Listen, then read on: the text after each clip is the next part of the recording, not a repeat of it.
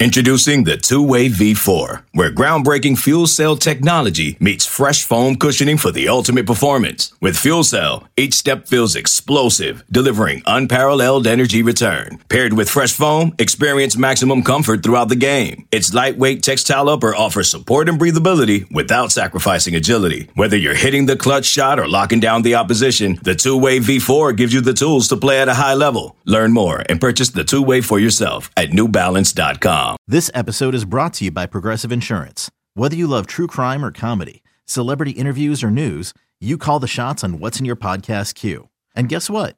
Now you can call them on your auto insurance too with the Name Your Price tool from Progressive. It works just the way it sounds. You tell Progressive how much you want to pay for car insurance, and they'll show you coverage options that fit your budget.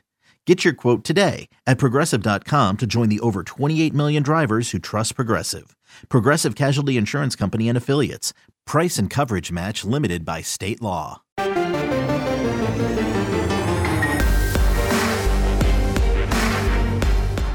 Welcome to the PowerCat Podcast, GoPowerCat.com's Kansas State Athletics Show. Make sure you're subscribing to our show at Apple, Spotify, Amazon, or wherever you get your podcasts. Now, from the GPC studios, here's your host, GoPowerCat publisher, Tim Fitzgerald. Welcome to another edition of the PowerCat Questions Podcast. Tim Fitzgerald, Zach Carlson, Cole Carmody, Ryan Gills, Gilbert. We are hostages of the basketball schedule because Cole and I were left behind as Zach and Ryan Gilbert got to make the trip, the cherished trip, the one that we all fight over. We all want to go to Ames, Iowa in January for the weather, for the views. For our other sponsor, Ponchero's Mexican Grill or whatever it is. For that. Yeah. But they didn't get back until... I don't even know when they got back. It's a pilgrimage. 3:30. Yeah, and then Gil's got another job, which helps him stay here, so it's okay. But here we are. It's Thursday, but this is probably going up on Friday. Welcome to the podcast. I'm in an angry mood. This could get delightful.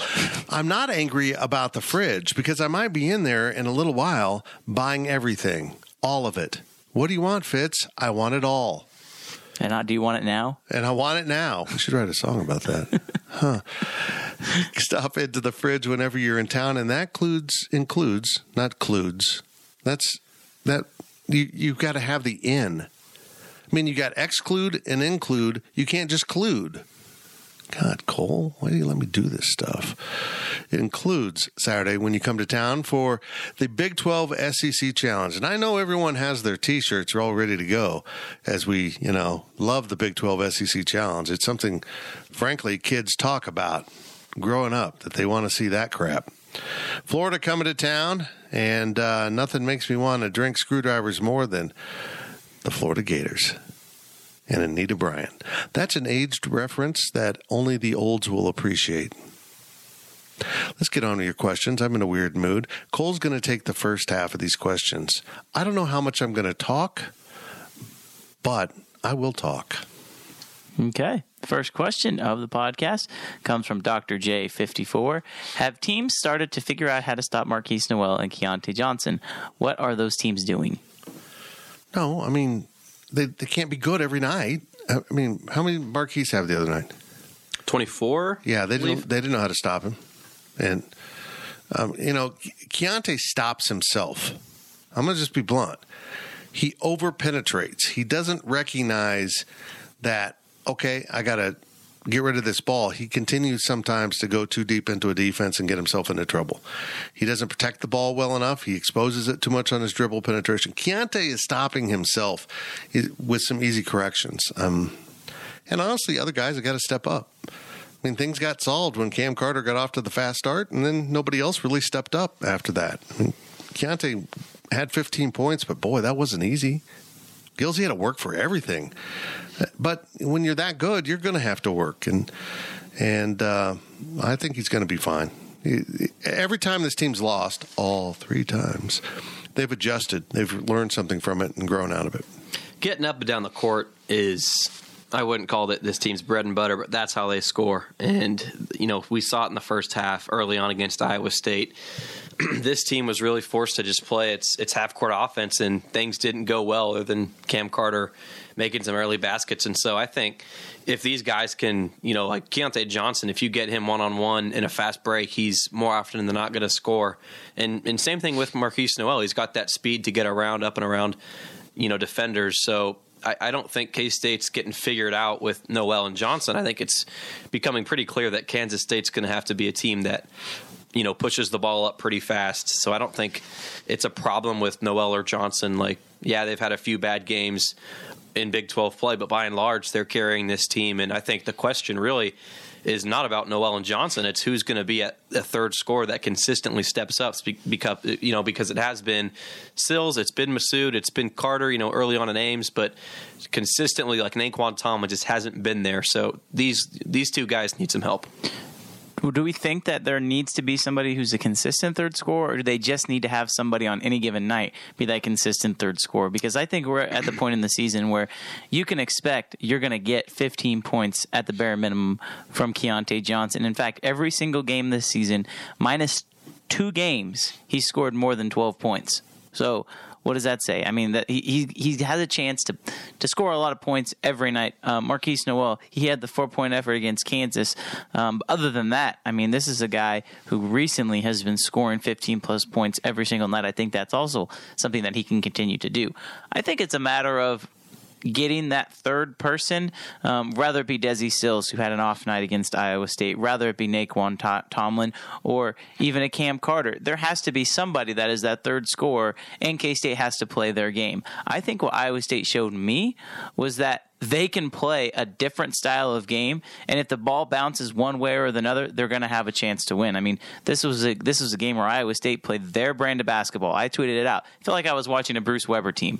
I mean, Iowa State completely turned it into a rock fight, especially in the first half, and K-State was leading at the end of that first half somehow. So, I mean, this K-State team can win different ways. I'm not too discouraged by that game up in Ames, simply because you lost on the road to the number 12 team in the country. You play them in Bramlage or you play them in Kansas City, that game probably looks a whole lot different. So, yeah, I mean, I'm not worried. I don't think teams have figured out Noel and Johnson. I think that these are still probably two of the best 5 players in the league overall. So, yeah, I mean, I don't really think that they've figured them out, per se.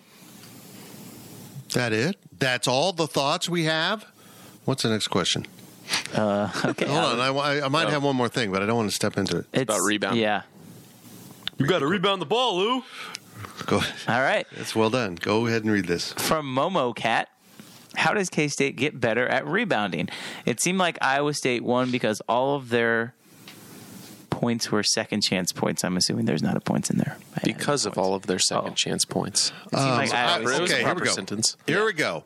This is something I've done a lot of radio between this game on Saturday and today. Was it Saturday? Tuesday.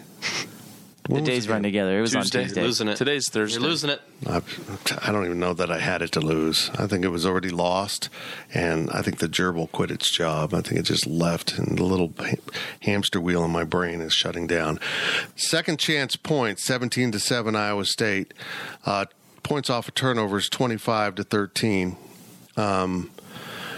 And I got to admit, I've covered a lot of basketball. That means I'm old. But when you have 3 big men play a total of, 72 minutes in this game. 3 guys that are 6'9" and over played 72 minutes. And they had no effing rebounds. Could one of the 4 of us, hypothetically, if we got put into the game for 5 minutes, just kind of hang around and have a ball bounce to us? Or would we get blocked out and or would they just not care about us? We would not get a rebound in 5 minutes. I think we would. Time. I'm with Fitz. I think I'd take someone would. over 0.5 rebounds. I think we would. It's not an NBA game where you can just camp out and everybody runs down and, you're the guard. I think you get the rebound. Gills, how tall are you? 6'3"? On a good day, sure. You see, shoes. you're like they're going to be guards that are your size, so you might be able to luck into a rebound, but Yeah. I don't think the 3 of us have a... Fitz has the body build. Thank you. To box out. I appreciate you admiring my body. I've never seen this happen before and I've covered some really crappy basketball through the years at Kansas State. Last year was close. But I've never seen anything like this happen. I didn't know actually was possible. This is kind of like, can you imagine what the odds would be if this was on a parlay? Keontae Johnson to score 16.5 points or more, Marquise Noel to have 6.5 more assists, and none of the K-State bigs to have a rebound. Plus 7,500. No, that's impossible. That can't happen. So this is my point. Kansas State didn't play well in so many areas of this game. We talked about Keontae Johnson struggling during this game. He ended up 6 of 12 from the field, but those 5 turnovers kind of jump out at you. There was a number of things about this game I didn't like. I didn't like the way the team responded at certain stretches, but they did rise up and they kept kind of clawing back. Your rebounding was awful.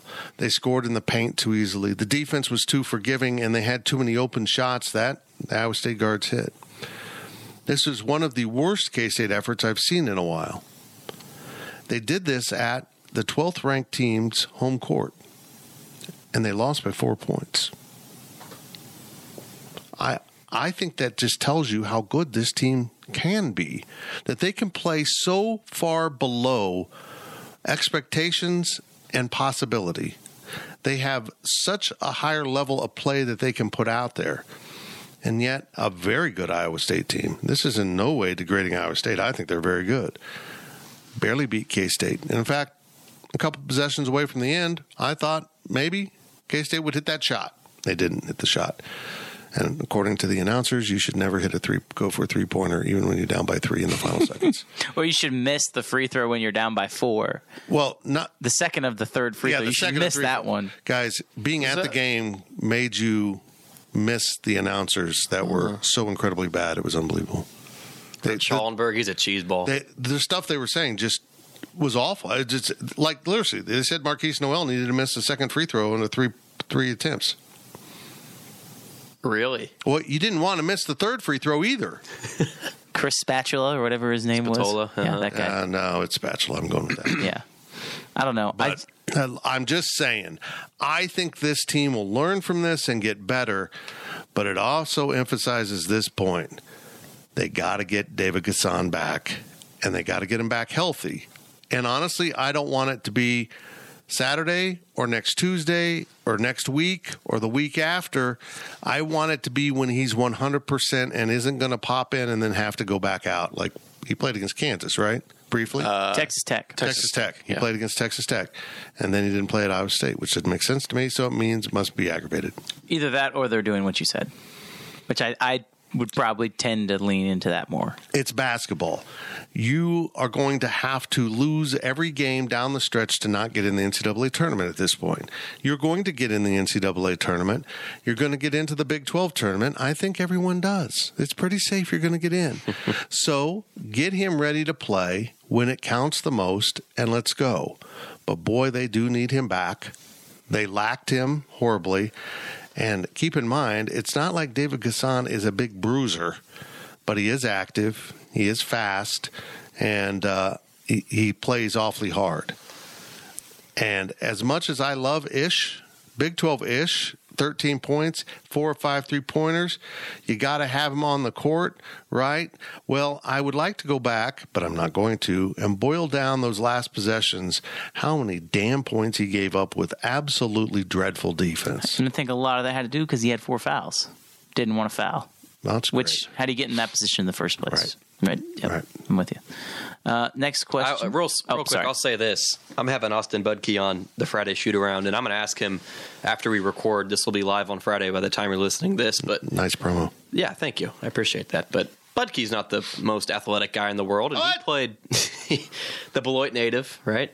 He played meaningful minutes in the Big 12, and I don't think he got bullied as bad as Ish Massoud did down low on Tuesday night in Ames. So, I don't know what his answer will be, but there's got to be something that you can do, whether that's just being stronger or denying that entry, playing harder, whatever it is. But, I think this K-State team's going to get the rebounding stuff corrected down low, but boy, it was bad on Tuesday. I'll say this before I ask the next question. Marquise Noel plays some of the best post defense on the team. I don't know if when you watch him in person, the way he fronts the big man and denies the ball. If Marquise Noel was 6'5", he might be a pretty good post player with it.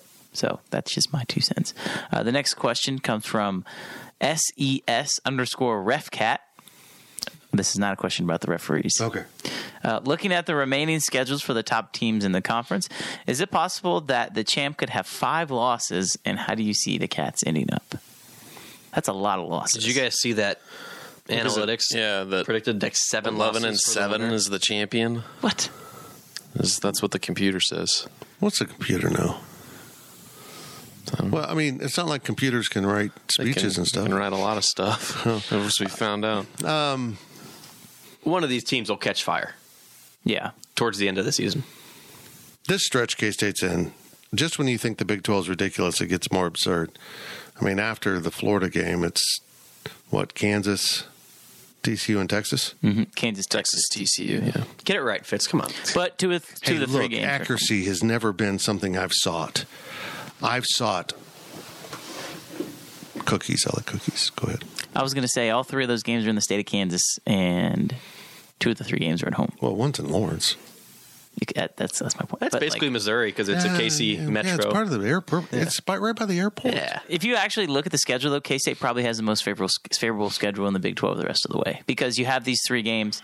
If assuming K-State beats Florida, that obviously gives them a non-conference win. But if K-State can find a way to win 2 of those next 3 games, they are in the driver's seat because then they get to play Texas Tech. I mean, not obviously, no night is a guaranteed win, but K-State should win that game. They get to play Oklahoma twice. They get to play Iowa State at home. They play Baylor at home. They still get to play Oklahoma State and West Virginia. Now, those games are on the road. But, the bottom half of the conference is awaiting K-State after these 3 games, which, I mean, they could realistically win all of those. What is that? However many is that? 7 games after those 3 games. And I think that they would win the conference if that were to be the case. I would agree. Hey, can we agree on something else? That if K-State beats Florida on Saturday, I get the nickname Gator. Why? Are you a good chef? Just because I would like to be named Gator. Look, I've had a nickname my whole life, but it's It's just your name? right. You have to make me dinner, and we have to sit at the table. And then Zach has to be the one that gets really mad and storms out of the dining room. Only Fitz understands that reference. But I want to be Gator. Look, I was born in Florida. I could be Gator. Okay. Do you even remember the question? No. There's about 5 losses or something. Yeah. So what do you think, 5 losses or no? I think 14-4 wins the conference. Outright. It gives K-State 2 more losses, at KU? I think then you drop one elsewhere. And I think 13-5 might win it outright for someone, too. Mm-hmm. Yeah. If it is 13-5, K-State's in the driver's seat. But everybody's in the capable driver's of losing 3 more. Everybody's in the driver's That's seat. incredible. There's that's 6 the teams thing. within 1 game. yeah, that is true. It's amazing. It's ridiculous. Who's most likely, besides, let's take K-State out of the equation, who's most likely to go on a run? You mentioned that, Ryan. I'm curious. I'd say Baylor for sure. Just given Baylor's how hot. poorly it started the season, Baylor's going to go on a run. And they they're are right young. now. Like Scott Drew said when we were in Waco, they're young, and you can tell they're growing up. Yeah. And even Bill Self thinks their guards are better than his. They're so much better than us. That was amazing. Somebody said maybe he thought they said they're so much bigger than us, but that wouldn't make really that much sense. But it's beside the point. I think KU's probably the one that I don't expect to go on in any sort of run. They're kind of It's KU. They do this all the time. But that's what we said when it was KU versus Baylor. Who It's is going boosted on to- DraftKings? Who We're is gonna going to take- score the ball for Kansas? You take Jalen Wilson out of the mix, and sure, Grady Dick has had his moments. I'm not fully bought in on him being the leading scorer or a leading scorer if Jalen Wilson has an off night. Besides those 2 guys, there ain't nobody on that court that can score the ball. I'm sorry. DeJuan Harris is afraid to shoot the basketball, and Kevin McCullough looks like he got his talent taken from Space Jam. So, I mean, again, it's just one of those things. KU is not going on a run. I think K-State wins in Lawrence. They have the better team. Right. This is my thing, and I'm not looking at this as an opportunity to take shots at Kansas. Not what I'm doing. But I've always said this about Kansas, is that they've always had two things that have made them really difficult and plays right into how Bill Self likes to coach. He can coach other ways. He's coached without a big man before, but when he's got a rim protector, that allows everyone on the outside to begin to take chances, and then they get those fast break points and they get the rhythm going, and that kind of turns things because they can take chances because they got someone on the back end that won't let you get to the rim. They don't have that this year. The other thing Kansas always has had, and they don't have, and we mentioned it in terms of Kansas State a little bit earlier in the show, they always have a third dude. They always have, not a rotating dude, they always have a third dude. They don't. Not even close to a third dude. They don't even have a rotating one right now. No. They don't have enough team scoring. They've got one guy that's really good and one guy who can shoot it from a long distance. Guy's a really big dick, though. And then you're going to make me take that out, aren't you? No. Okay. And then they got some guys. And I'll be really honest. Some of these guys are bringing in off the bench would have never played for the University of Kansas in recent years. Never seen the court. They're bad. They wouldn't play at K-State. They would not play at K-State. And I think that's what Bill Self is looking at when he looks at Baylor and TCU and Kansas State. Holy crap. They're more athletic than us. They're better than us. And I really honestly think only two things have saved Kansas from a colossal meltdown. One is the amazing number of calls they get in Allen Fieldhouse down the stretch that can't be explained and doesn't happen for anyone else. And I'm sorry, you can throw all your stats at me you want, but the number of free throws you shot against Oklahoma and Iowa State is unfathomable. You can't hit a basket? Okay, we'll let you go to the free throw line a bunch. And the other is Bill Self because he's an outstanding coach. Have they had a game in Allen Fieldhouse in conference play that has been thorough, No. wire to wire, KU can win it? Or KU is absolutely 100% winning this game? No. And They that's haven't. another thing. They just don't. That's why K-State's going to win. They haven't. Well, every game's been close this year. I'll say this. After K-State beat them, I didn't see the TCU game because we were covering our game, the game we were working with. But then I watched other parts of the Baylor game. Guys aren't getting the same calls. And you can read KU Twitter, and they're upset about the refs screwing them. No, actually, you're kind of getting even calls right now. This is what everyone goes up against, all the time. Mm-hmm. This is how teams have to try to win games. You don't get every call. You don't. It's amazing to watch this happen because this isn't just people are like, KU's lost 3 in a row. This never happened. They're going to lose a lot more. Because there just isn't. It's not like they're missing a guy that's going to step on the court and make them better. I'm amazed by this. They can lose their next 4 games. They play at Kentucky. I think they'll beat Kentucky. I think Kentucky is not as good as they have been. They got a matchup issue in the paint. They do. That's true. Sheboy is going to feast. And he destroyed them last year. But I think KU wins that game. But then they play K-State. They go to Iowa State, and then they get Texas at home. They can lose all 3 of those games. And honestly, I don't think it would shock anybody if they lost all 3 of those games. The lines will probably be within 4 points for all 3 of those games. So, take that for what it is. I'm not buying this, guys. I'm sorry.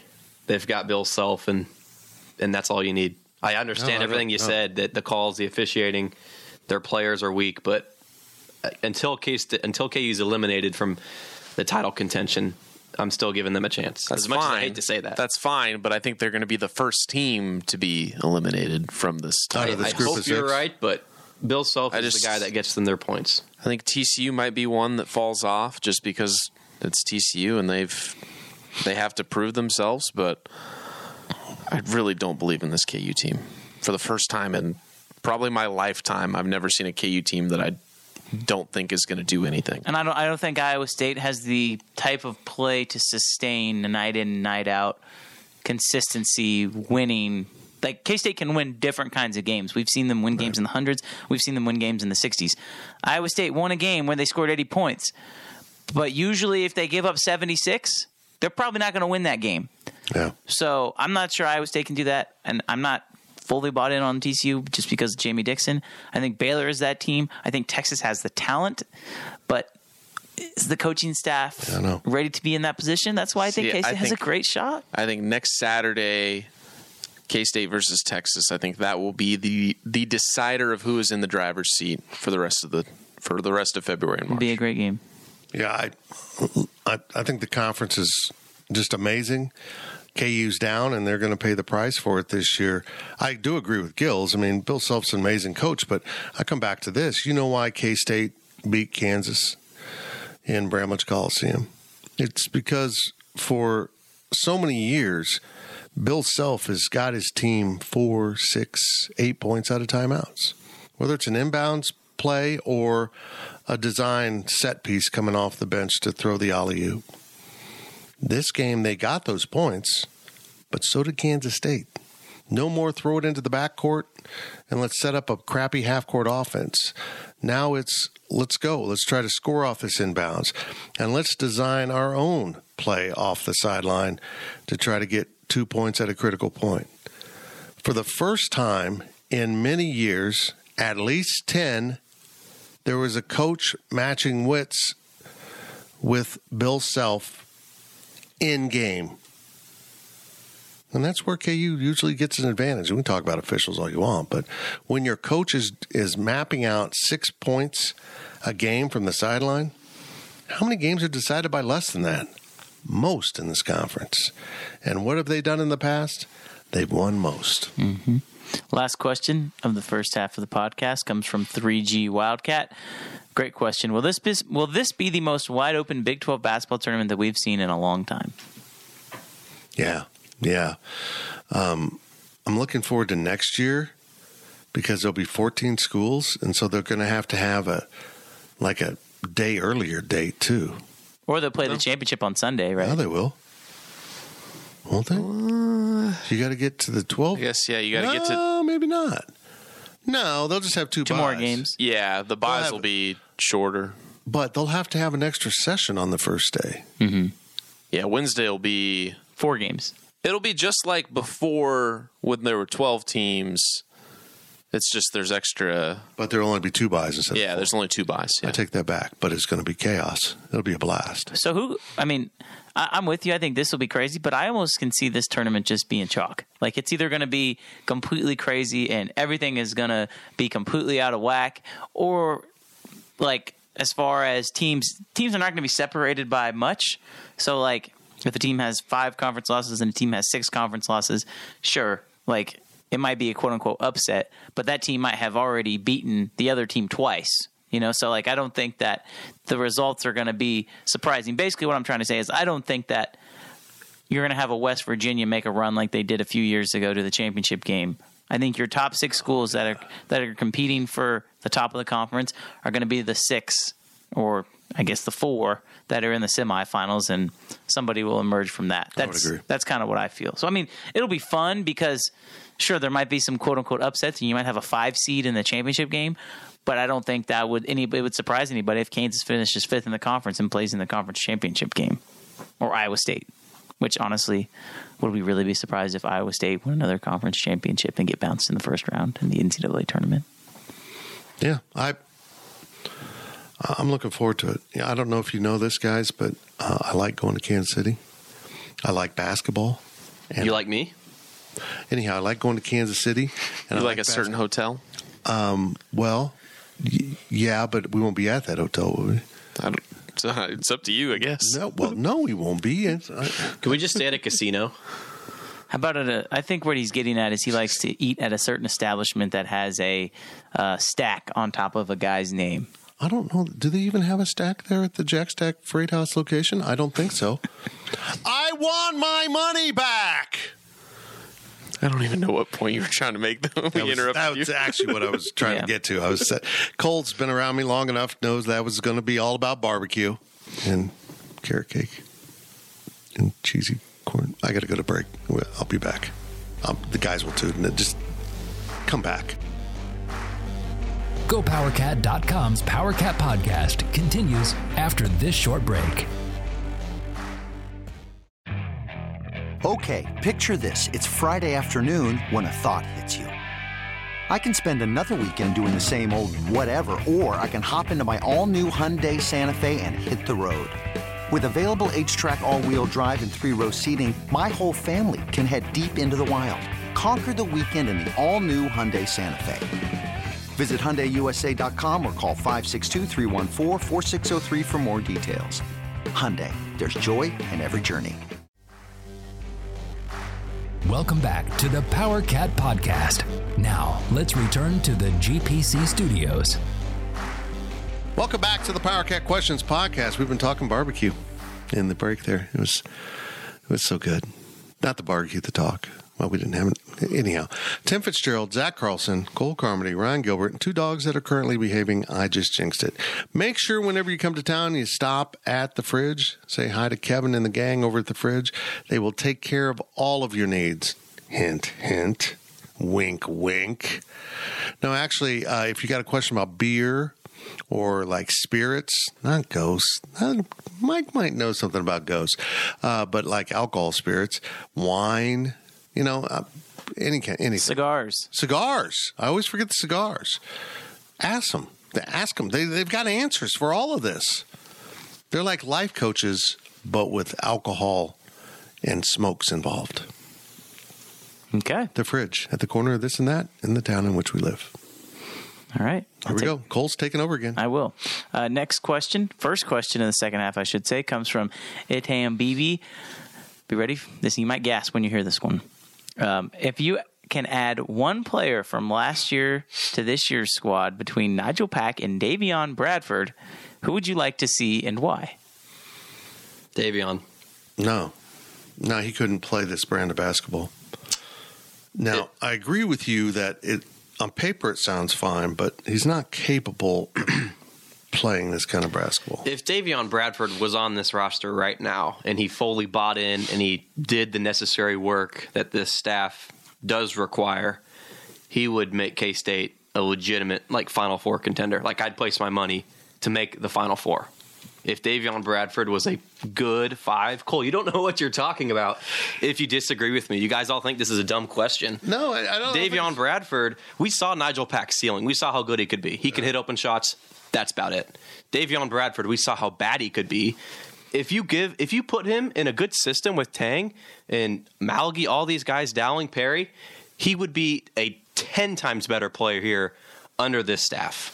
And Kansas State lost the game against Iowa State because it didn't have a true 5-player down low to play center. If Davion Bradford, this is if he buys in. If he plays the way he did last year, then absolutely it's Nigel Pack. But if he were to stay and buy in, he'd be such a key player to this team. I feel like if you had Nigel, you'd have a better Desi Sills. But also, you probably don't have Marquise the way that Marquise is either. So it's a tough question to answer, I guess. But I'd probably still go with Nigel. I don't know if Davion's body was physically capable of meeting the demands that this staff requires out of the team. And that's not saying that he wouldn't be a good basketball player, but I don't think that his body has physically allowed him at 7 foot, 270 pounds to be able to move and do the things that these guys want to do, simply because he plays a brand of basketball where he was almost dependent upon the half court. And this team, when they have success, doesn't play in the half court. Davion Bradford right now at Wake Forest under Steve Forbes is averaging 2.8 points a game with 2 rebounds. And I'm not saying that to give him a slight, because I think that, first of all, I think Davion was he's a super nice young kid, and I think that he had a lot of potential. He just never fully realized it. I don't know if he will realize it. Not to say he wouldn't with Tang, but when you compare him to what Nigel Pack was last year, and even starting to be at Miami, that is a guy who shoots the ball extremely well. Nigel Pack would be what Cam Carter is right now, and maybe shoot the ball a little bit better. So that's not to say that the team would be any different, and I think you're right, Zach. I don't think Marquise plays the same type of way, but I just think that I don't think Davion would physically be able to play in this system. Now, if he did, I would agree with you, but I don't think that he physically can. I get what Gills is saying defensively, what he could bring to the team. I think he would handicap the team in other areas, though, with the ability to get up and down the court, the pick and roll game. And I like Davion a lot. He came in shape as a freshman and had a good season. Since then, he has either been too injured or too, I don't want to say soft, I mean too not bought in to get himself into the kind of shape you need to be a Division I athlete. He goes to Wake Forest. He's averaging 10 minutes a game. He still shoots well from the field, 73%. He's taken 19 shots. Yeah. I'll just say this. I would not want either one of those guys in hindsight. It's easy to say Nigel. It really is. But I think the kind of rolling impact that would have, Keontae might not come. Mm-hmm. So, the kind of the overall impact. I'm going to pick someone off of last year's roster that I think would help this team right now. And I think Ryan Gilbert is reading my mind, and he knows who it is. It's Luke Kazubke. That's not Luke. No. Come on. You're going to say Carlton? No. Siri. He's going to say Selton Miguel. No, I think Selton would have fit well with this team. I do. I think that was one, but he was the first one to say I'm out of here. So good for you, Selton. I think he would have thrived in this system. It's Logan Landers. Yep. If he didn't say it, I was going to say that. Yeah, and the reason why is we never saw him developed. We don't know how he was going to develop, but the one kid that I felt like continued to work on his game last year in the midst of everything going wrong was Logan Landers. He was out there after every game shooting the ball, and he had the frame to possibly be able to defend better than some of these other guys. But he's coachable and he worked hard. Yep, that's exactly it. He probably would have redshirted this year. If I were to guess, I mean, he's not getting a lot of minutes at Grand Canyon where he's at right now, and they kind of screwed him over last year, quite honestly, by not redshirting him. So, I think he is another one who can fit the type of play that this staff wants. I mean, but seriously though, guys, who would have thought that Ish Massoud would have taken the step that he's taken offensively this season? I mean, he's been great offensively, but defensively, he's been a liability. I just totally disagree with the people that are raving about how well he played at Iowa State. Yeah, he shot the ball. Yeah, he shot the ball. He was a mess. Everything else in the game. That's exactly why you can't put him on the court. I don't care how many points you score. If you give up more points than you can score, you're not helping the team. Would you agree it is a lot easier to learn to play defense than to learn how to shoot the ball effectively? No, I agree with that. So I think that's where the silver lining is with Massoud. Like, if he can continue to work on his defense at some point, it might not even be this year, but he will be a productive player because he has that capability to score the ball. I think kind of along the same lines of this question, going back to this, kind of like the Nigel Pack thing. Like, was he a terrible defender? Sure.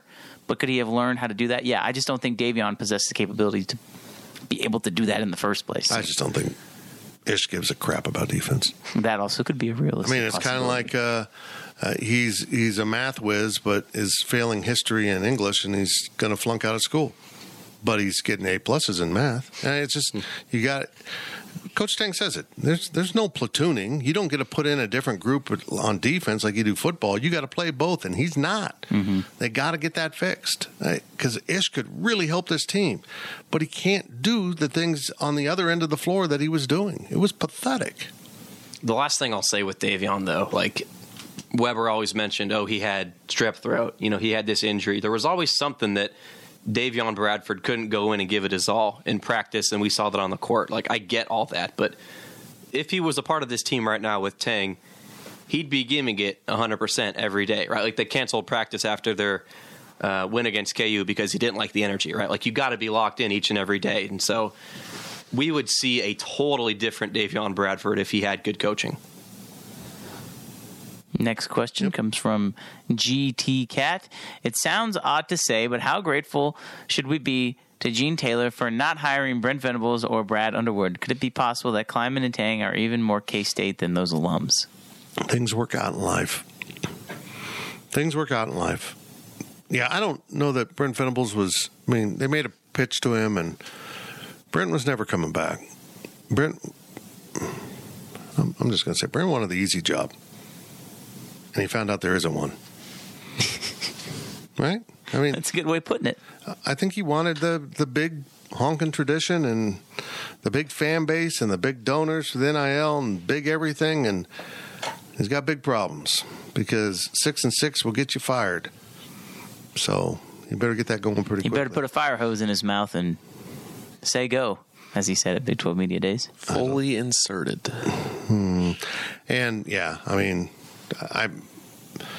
K-Stater's got to be overjoyed with these two coaches. Just class people, really good people. They both have reached out to me with my current situation privately.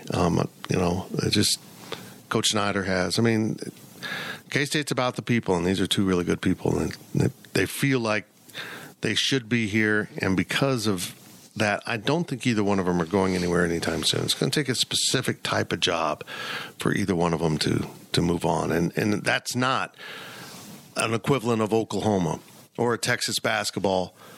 I mean, it's not. I think it's going to take some other things. And, I'm not going to say money isn't the motivator, because if you offer me $9 million a year, I will be hosting a KU basketball podcast here tomorrow. But I don't think it's the overriding concern with these guys. Brad Underwood's probably very happy that K-State basketball's having the success it's having. Nobody's happier about the success K-State's having than Brad. But that's at the end of the day. Is football, do you think he's really following from afar? No. He's, and maybe that just comes from your coaching in the conference, but yeah, I agree. So they're kind of two different scenarios. I think Kleiman and Tang are both fully now K-Staters.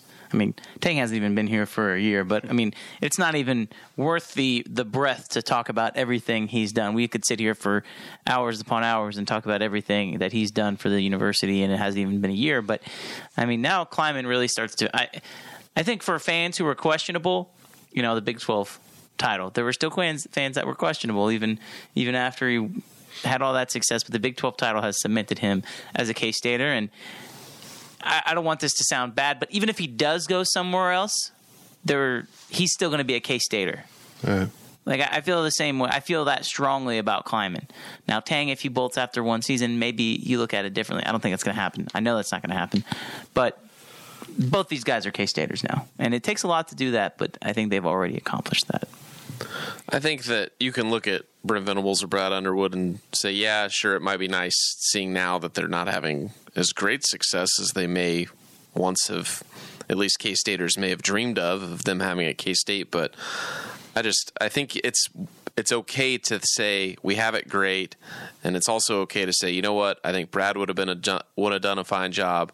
I think Brent would have done a fine job. I think that, the reality of the situation is K-State did win in those coaching hires, but I don't think we need to be overly grateful to Gene for not hiring different guys. Yeah, no, it's I don't want that negativity. I don't mean to sound like Jerome Tang, but Brad would have been fine as the coach at K-State. Mm-hmm. Yes, maybe not Brent Venables, but I think he could have done a fine job replacing Bill Snyder if it came down to that. Yeah, I'm happy with where we're at, and I don't need to look back at where we could have been. I'm trying not to look back at where we were, and that's hard enough for me. I get a little bitter still. But as I told someone in the tunnel, someone walked up to me before, maybe the Kansas game, I remember, and said, how fun is this? And I go, I feel like I had to go through 10 years. And, yeah, there was 2 Big 12 titles in there, but for me, most of what happened over those 10 years were negative to the history of Kansas State basketball. Mm-hmm. We had to go through that entire process to end up with Jerome Tang as an institution. And if I look at it that way, I feel better about things. Sometimes you got to go through the suffering to get to the good part. Sometimes you got to walk through the storm to get to the sunshine, and boy, we walk through it. Next question comes from El Camino Cat. When will the Big 12 announce a football schedule for 2023? Is it even happening? I don't know that we're going to have a football schedule in 2023. I think the week before the game, you'll get the 6-day notice, and not about who's televising the game, about who the game is. You're just going to get a notice. It's like the playoffs. Saying Texas has approved of you playing this team this weekend. Or the COVID year where in high school, I don't know if you guys knew this, but during the COVID season, high school football teams would cancel because of COVID, and there'd be 3 days. Oh, we need a game on Friday. Oh, so that's how you end up with Lewisburg playing Rock Creek out of all schools. It's going to be like that for the Big 12. I don't know. Someone posted a rumor. College would do that too, not just high school. Yeah, true. Someone posted a rumor that Oklahoma and Texas are refusing to go to any of the new schools. And I'm wondering, why do they have a say? Can you just kick them out at that point? I mean, you put it on the schedule. I don't know what the problem is here. The conference as a whole should vote on these schedules. And if it's 12-2, or even if it's 8-2 among the existing members, the problem is Texas has nobody voting with them anymore. Why would Texas? What's funny is that none of the new schools are that good. Oklahoma and Texas approved the new members. That is true. They voted yes on letting them come into the conference, and guess what? They overlap. They agreed to this. It overlaps. It's too bad. At some point, Brett Yormark's going to have to say, well, here are the schedules. If you choose not to play one of the games, you will forfeit, and we will sue the living crap out of you. Mm-hmm. And so will the new networks that hold our TV rights. This is what I don't understand. I mean, I get the principle. They think they're getting screwed or whatever. Well, but you know what? You are. Yeah. I don't care if you are or not. I'm just going to say it. You deserve it. Yeah. You deserve it. You decided this yourselves. But why would they not want to? Why would they not want to play them? UCF is not going to be very good. Houston is not going to be very good. Cincinnati has a brand new coach. And who am I forgetting? BYU is going to be, again, they'll probably be average. Baylor beat them last year. Or they barely beat Baylor last year. So, like, it's not like they're bringing in Ohio State. If K-State, you should want to go play those schools because that should probably be a win, right? Like, they're scared. Look, OU wasn't very good this year. They're probably the one that's more scared than Texas, let's be real. Yeah, if OU has to go to, let's say they have to play all four like I propose that they should, and they have to go to BYU and get their ass kicked on a nationally televised late-night game and go to Central Florida and the bounce house just rocks them. And Oklahoma football, as they're preparing to move to the SEC, has losses to BYU and UCF.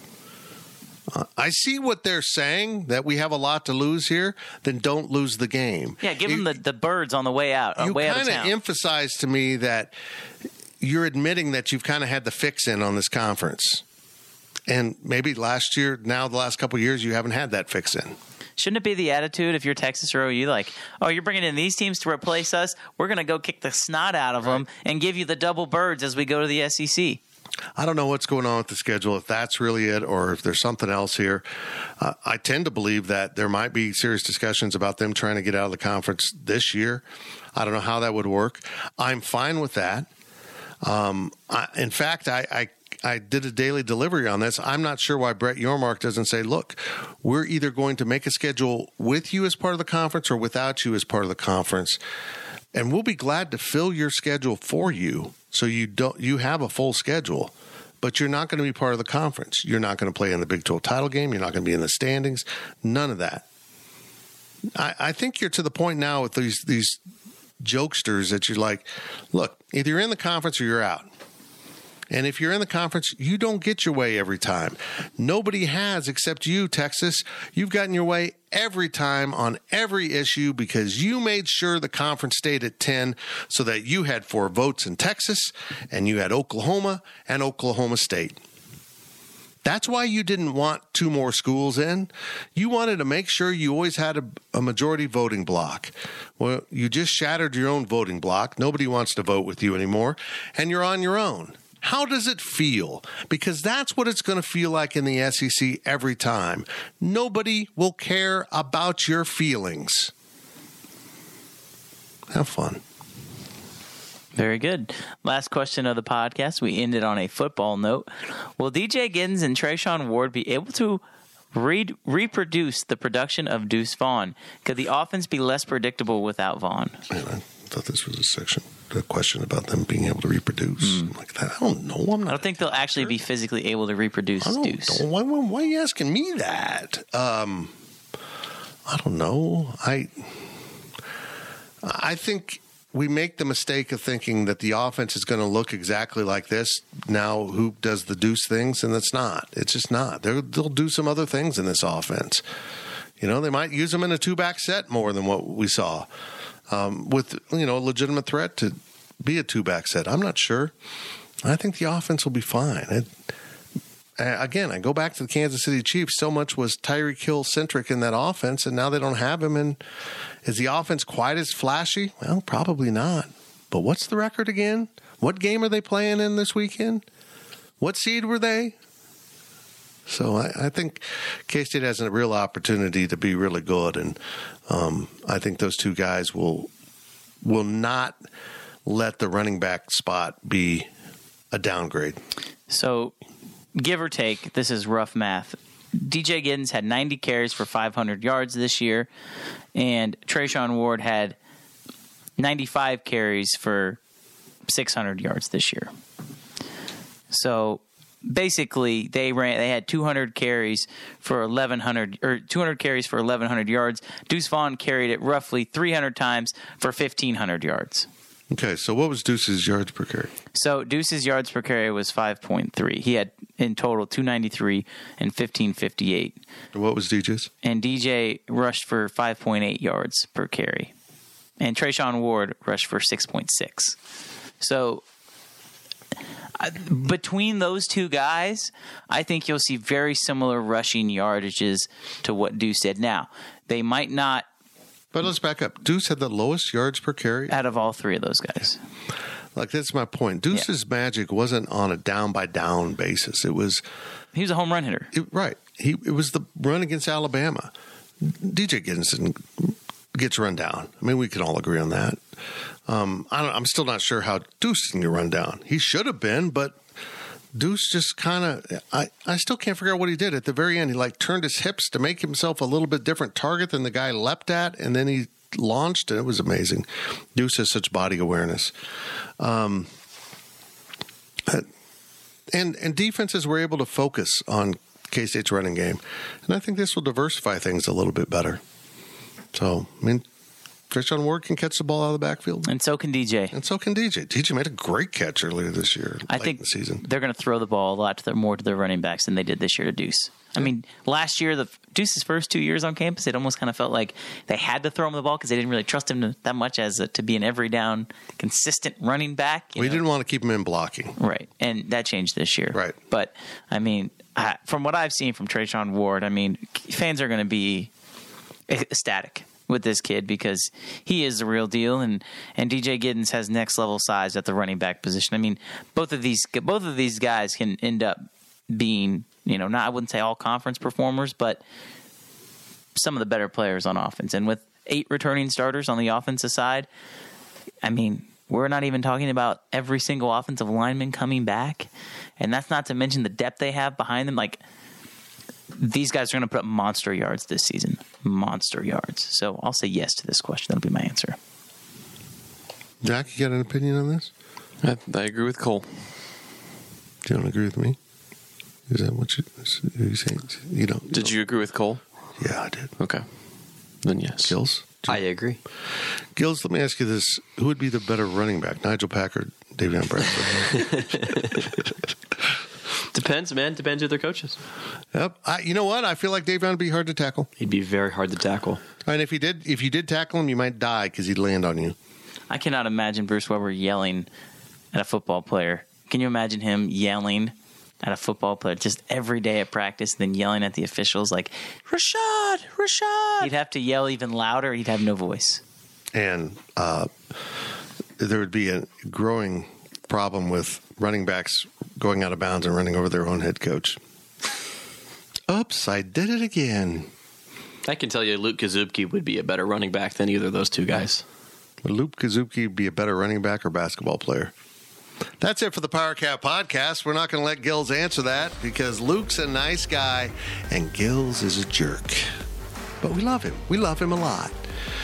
We appreciate you listening. Fitz and Cole and Gills and Zach and Dude and Daphne and the Fridge Wholesale Liquor. You want to pet us all, I know. Thank you for listening to the Power Cat Podcast.